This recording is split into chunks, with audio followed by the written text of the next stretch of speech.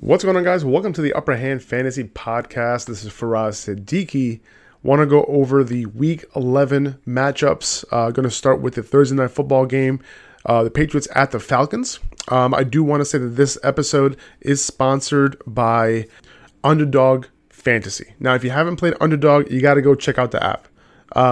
My favorite way to play is playing using the over-unders. They have a list of all the players. Well, not every single player, but they have a list of a bunch of players, and they have a stat line.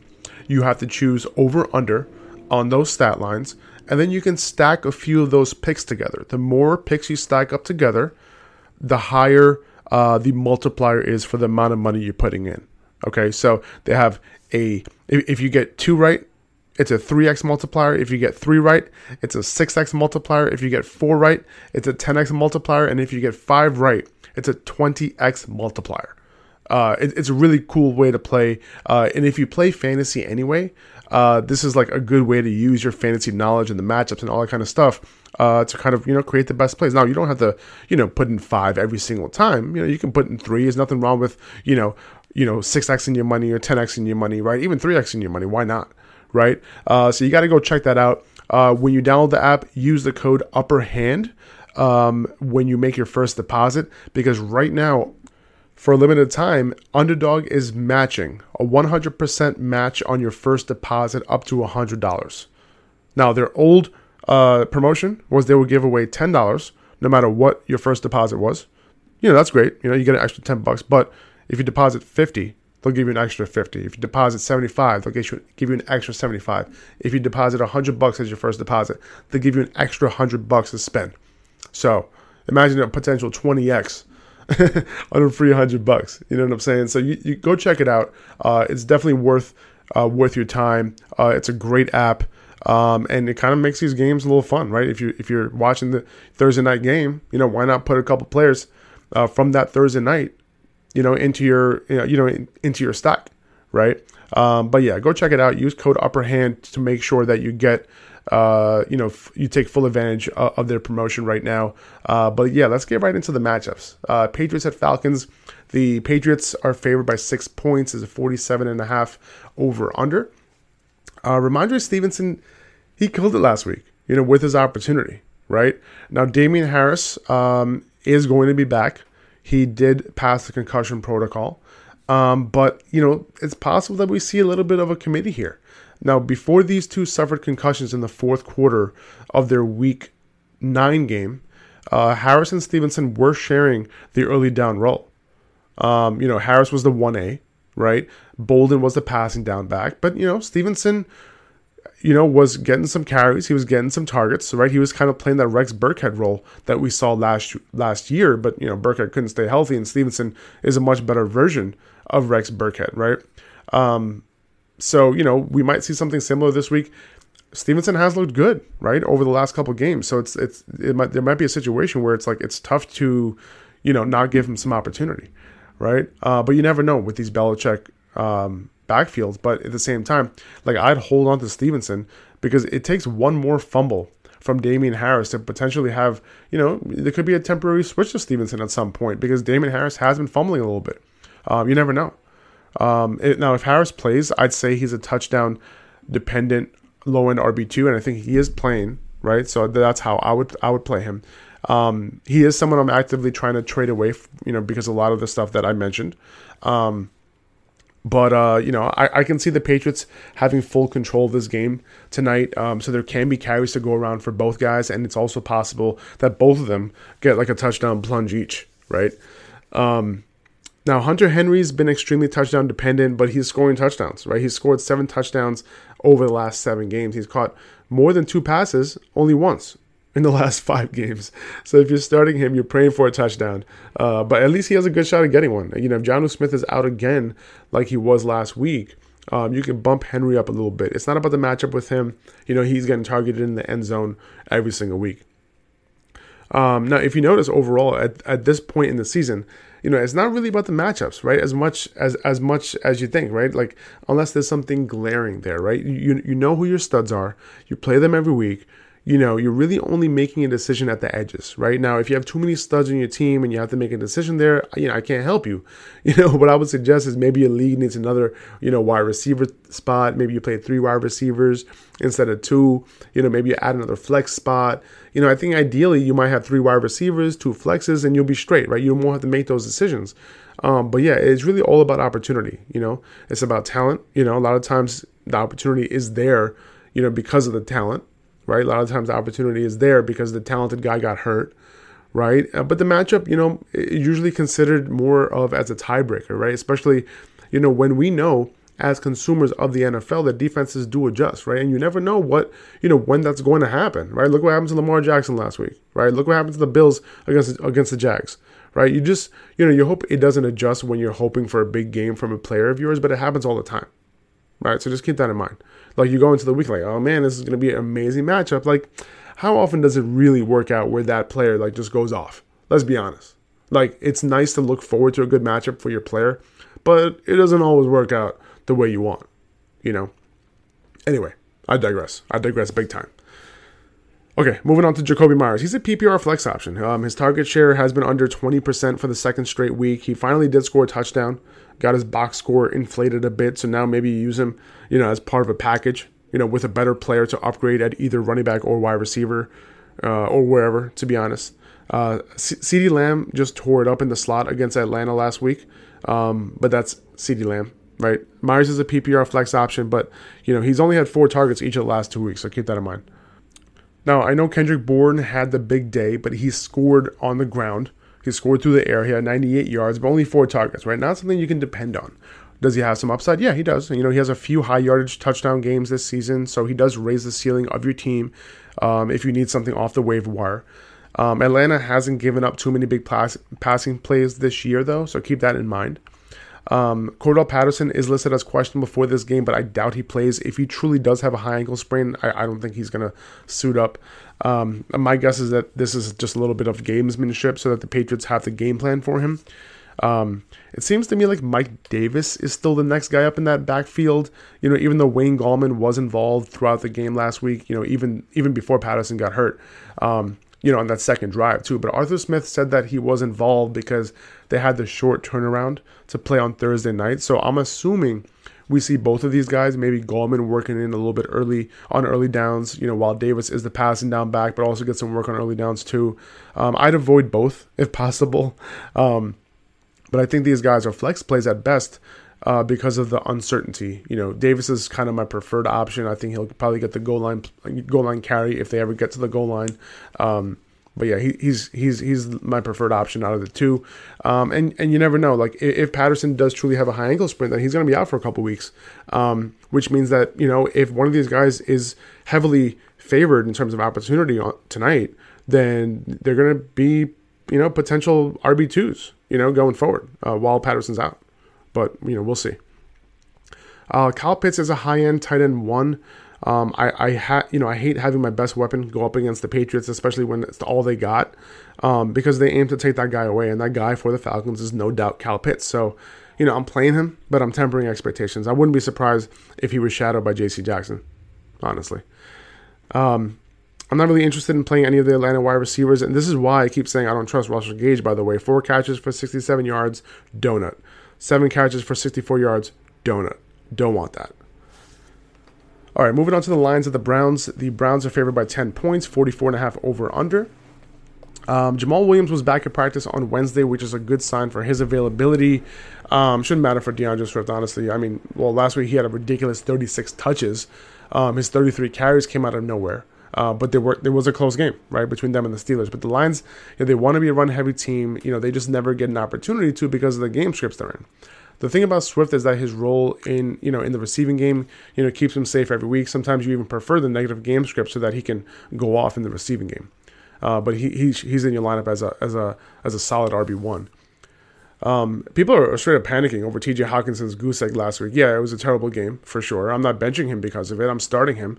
He was literally coming off averaging 10 targets over the previous 3 games coming into last week. So he'll be in my lineup.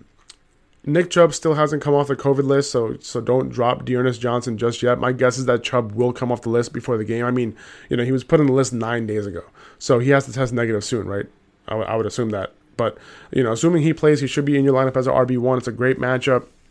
If he doesn't, play for whatever reason, Johnson is going to be in your lineup as an RB1. Too bad Chubb can't get the role Johnson gets when Chubb's out. If he did, Chubb would have like 250 yards a game. But when both are healthy, Chubb only plays like 50-60% of snaps. So, Kareem Hunt is not going to play this week. He's already been ruled out. So we'll see if he can come back the following week.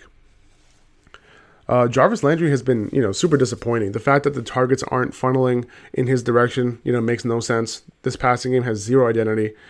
He's a PPR flex play right now. Maybe he gets the squeaky wheel treatment after saying that he doesn't get the ball either when asked about OBJ. We'll see.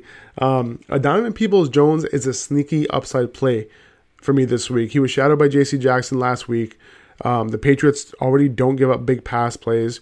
That was last week. But this week, up against the Lions, they're tied for the 4th most 40-plus yard passing plays given up. They're tied for the 9th most 20-plus yard pass plays given up. So, this can play right into his role as that deep pass catcher. So he's an upside flex play for me this week. 49ers at the Jaguars. The 49ers are favored by 6 points. It's a 6.5 over-under. The 49ers played a great game last week against the Rams. Elijah Mitchell, did have surgery on a fractured finger on Tuesday. Kyle Shanahan is saying that he will likely play on Sunday, but, who knows, how many touches he gets if he is active. I don't know. I'm curious to know if he's going to get any practices in this week. I think there's a chance he doesn't play this week, so you'd have to monitor that. Is there a bit of a risk of playing him if he's active and then he gets no full practices in? Yeah, maybe.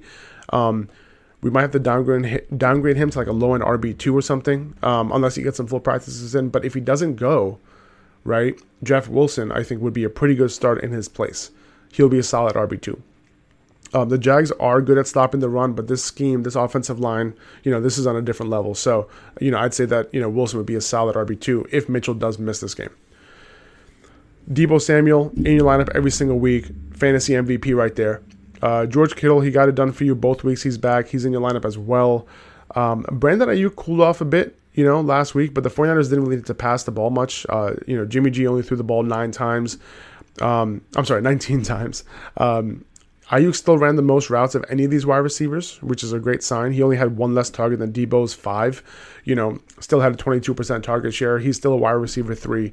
Not sure if they'll need him this week, but the Jags have been, playing teams close over the last 2 weeks. If they pass the ball, this is a good matchup for wide receivers. The Jaguars are in the top 10 in giving up fantasy points to wide receivers over the last 4 weeks and throughout the course of the season. I think Ayuk specifically might see a lot of Tyson Campbell, who has not been particularly good. He's gotten better lately, but, Ayuk would cook him, especially with the defenses, kind of gearing up towards Deebo Samuel, right? James Robinson didn't come back to a full-time role, but I don't think he was 100%. I'd expect him to get his role back this week, so I'm fine starting him, as a high in RB2 this week. You can't really trust any of these Jaguars wide receivers. Jamal Agnew had a lucky week last week with the work he got out of the backfield. He'd probably be a desperate start in a deep league. At wide receiver, Marvin Jones would be a desperate start in a deep league. But this is a very tough matchup overall. The 49ers have got it done against wide receivers this year. The 6th least fantasy points over the last 4 weeks. The 3rd least for the year. So I'm good. All right, the Colts at the Bills. Bills are favored by 7 points, 49.5 over under. Jonathan Taylor's usage, believe it or not, actually went up to a place where you're like, oh, wow, okay, it's a wrap. It's a wrap for everybody. He went up to 84% of snaps, which is, for him, it's bananas. My guess is that it's his highest in his career. I haven't checked. He's been like a 50 to 60% snap kind of guy, and over the last several weeks, he's been hovering at 65% or higher, and now 84%. This is awesome. This is amazing. If you have him, congratulations. He's also staying on the field on the majority of passing down snaps as well. This is what you want to see. High-end RB1 start every week, even in this tough matchup. T.Y. Hilton came back and ran a route on 70% of pass plays this past week. He earned a 16% target share off the bat. Might have affected Michael Pittman a bit. He was also at 16%. Pittman has been getting it done through, whatever, like even if he doesn't get targets, like he's been getting it done. So he'll be in my lineup as a high-end wide receiver too, even in a tough matchup. If you have better options because you drafted Pittman late and you have other elite guys or whatever, you have the luxury of benching Pittman. I get it in this matchup, but otherwise I wouldn't. But still, you have to temper expectations because this is one of the toughest matchups for wide receivers. They've given up the least fantasy points to perimeter wide receivers, the sixth least over the last 4 weeks. Hilton, might be a flex play, at best in deeper leagues, but I'd avoid him this week because of the matchup. I wouldn't stream Carson Wentz this week, not in this matchup personally. Josh Allen, though, on the other side, he's in as a high-end QB1. This is a great matchup for Stephon Diggs, great matchup for Emmanuel Sanders as well. The perimeter has been bad, for the Colts this year. They've given up the 5th most fantasy points over the last 8 weeks to perimeter wide receivers, and they're particularly not good on their left side, so the offense's right side, where, they've given up the 3rd most fantasy points over the last 8 weeks and the 7th most over the last 4. And Diggs and Sanders run about half of their routes on that side. So, Diggs is a wide receiver 1 play this week. I think Sanders is an upside wide receiver 3. Now, in competitive games, Cole Beasley has been out there. But when the Bills have a big handle on the game and they're up, their offense just goes into a shell. They go into defense mode. Their offense itself goes into defense mode, and then they run a bunch of 12 personnel. So there's no third wide receiver on the field, which directly affects Beasley. So it's super hard to say when Beasley will be on the field because it's tough to know which games will be close. You can guess, but like I said before, this is the NFL we're talking about, right? But when Beasley's out there, he's getting his 10-plus targets. What's my guess for this game? I think it'll be close enough to the point where, Beasley will be out there. So he's a boom-bust wide receiver 3 option. But it's funny because, usually when you say boom-bust, it's like, a couple catches, for a bunch of yards and a touchdown. In his case, it's funny because his boom is like 9 catches and his bust is not seeing the field. So it's a very unique role. This backfield is tough right now. I think Matt Breida got some work in last week, really because he probably put in a good week of practice with Zach Moss in concussion protocol and him being limited. But I think this week it goes back to a 2-man backfield with Moss being the 1A. This is a pretty tough matchup overall. I'd probably avoid these guys if I can, at least until, one of these guys, probably Moss, separates himself a little bit in terms of, I feel like Zach Moss just continually loses momentum with all these injuries every single time. Like he's going to make his way there, injured. He's going to make his way there, injured. And it just happens all the time. So I'm avoiding if I can for this week. Dawson Knox is back. I'm feeling comfortable starting him right now. He didn't run his full complement of routes last game, but it was his first game back. My guess is that he goes back to his old role where he was running a route on like 85% of dropbacks. So I think he's playable this week as a back-end tight end 1. Okay, moving on to the Dolphins at the Jets. The Dolphins are favored by 3 points. It's a 45.5 over-under. The Jets are just giving up so many damn points to running backs. I can understand playing Myles Gaskin, but I still don't trust him. The roles keep changing. I'm not saying he's not startable, but the roles keep changing for guys in this backfield on a week-to-week basis. I really don't understand it. He can give you a 15-point game in PPR. But he also has a low floor. He's a flex play with upside, I think, this week because of the matchup. But it's weird because Patrick Laird, was the guy being used on passing downs last week. Who knows what role Gaskin will play this week. If he's just the primary rusher as he's been over the last 2 weeks, not sure he has that much upside. I continue to start Jalen Waddle as a high-end PPR wide receiver 3, but not as high in standard and half-point leagues because his low depth of target, the fact that he doesn't score much, it is limiting him. The Jets have really let up, though, against wide receivers. Since their bye, they haven't been as good. They give up 13 or more PPR fantasy points to 8 wide receivers over the last 4 games. So I'd say Waddle is a good start this week. Mike Gesicki, gave you that goose like last week, but I'd still continue to start him. He's still being targeted at the rate that you want, still running a ton of routes, 82% of route participation last week. This past game was an anomaly in terms of production. I continue to start the guy. He has upside. I'd also stream Tua as well. The last 6 quarterbacks to go up against the Jets had good days, so solid streamer this week. On the Jets side, it's really tough to say who the go-to receivers will be with all the moving pieces, right? Corey Davis in and out of the lineup, but he's back playing a relatively full complement of routes. Elijah Moore not running a full complement of routes still. He's still rotating with Keelan Cole. All the QB changes. Joe Flacco will get the start this week. Who knows what that means in this scheme, where he'll go with the ball. The best bet is Corey Davis, right? I think because he ran a route on almost 90% of dropbacks last week. Jamison Crowder also ran a route on 90% as well. Elijah Moore ran a route on less than 60% of dropbacks last week, despite quarterbacks loving him when he's on the field. He's been targeted on over 20% of his routes run over the last 4 weeks. But we just need him to run more routes for him to be more dependable, even though he's been getting it done. And now with Joe Flacco under center, it's like, where will he go with the ball, right? I'd say Davis is the safest. Crowder probably, PPR flex play. Elijah Moore, upside flex play. The matchup is there. The Dolphins have played well against wide receivers over the last few weeks, but if the Jets are prepared for it, these wide receivers can have a good day. Joe Flacco, is he going to favor his running backs? He has favored his running backs in the past, but we're talking about samples from years ago, right? So I don't really want to consider that too much. But the fact that the Jets coaches have said that they want to keep their running backs involved in the pass game makes me think that Flacco will keep them involved too. Don't expect them to get much done on the ground. Michael Carter has averaged over 4 yards per carry, only once in the last 7 games. So it's all about the pass game with him. It's all about the goal line looks with him. So I'd say he's like a low-end PPR RB2 this week. If that, Ty Johnson is a deep PPR flex play because of his involvement in the pass game. He actually took over the passing down role from Carter again, right? So, and Tevin Coleman is also taking some snaps away overall with his return. So, this Jets backfield has taken an overall hit, to be honest. Okay, the Washington football team at the Panthers. The Panthers are favored by 3 points, 43 over under. This right here is an overall tough matchup for Washington. Washington is going to try and run the ball, right? So Antonio Gibson, the hope here is that he can get some volume, and the hope for that comes from this being a close game, right? Vegas thinks it's going to be close. The Panthers are only favored by 3 points. Gibson is touchdown dependent. I would say he's like an RB2, low end RB2. As far as his volume, that depends on the game flow, right? If I have him, he'll likely be in my lineup unless I have some other good running backs. I'm trying to trade his ass away though.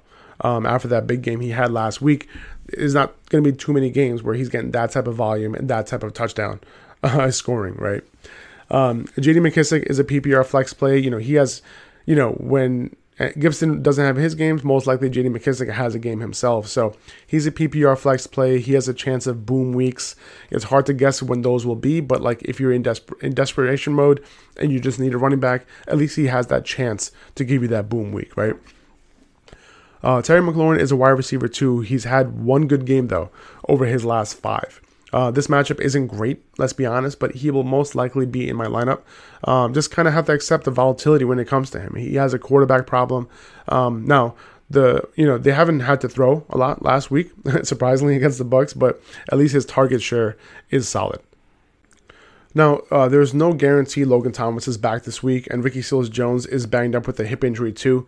Continue to monitor that the rest of the week. If Thomas is back, I don't know if I'd throw him in my lineup just yet. But he is worth holding on to for his playoff schedule, number one, and his role overall as well, with him getting 100% of route participation.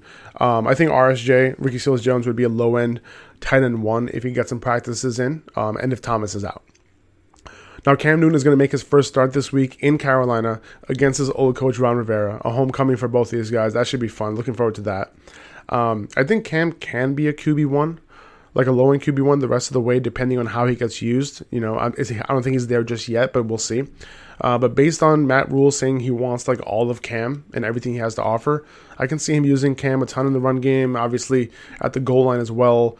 Does that kind of, limit Christian McCaffrey's touchdown upside? I would say it does. But at the same time, Christian McCaffrey gets so much opportunity that he's going to get it done for you regardless.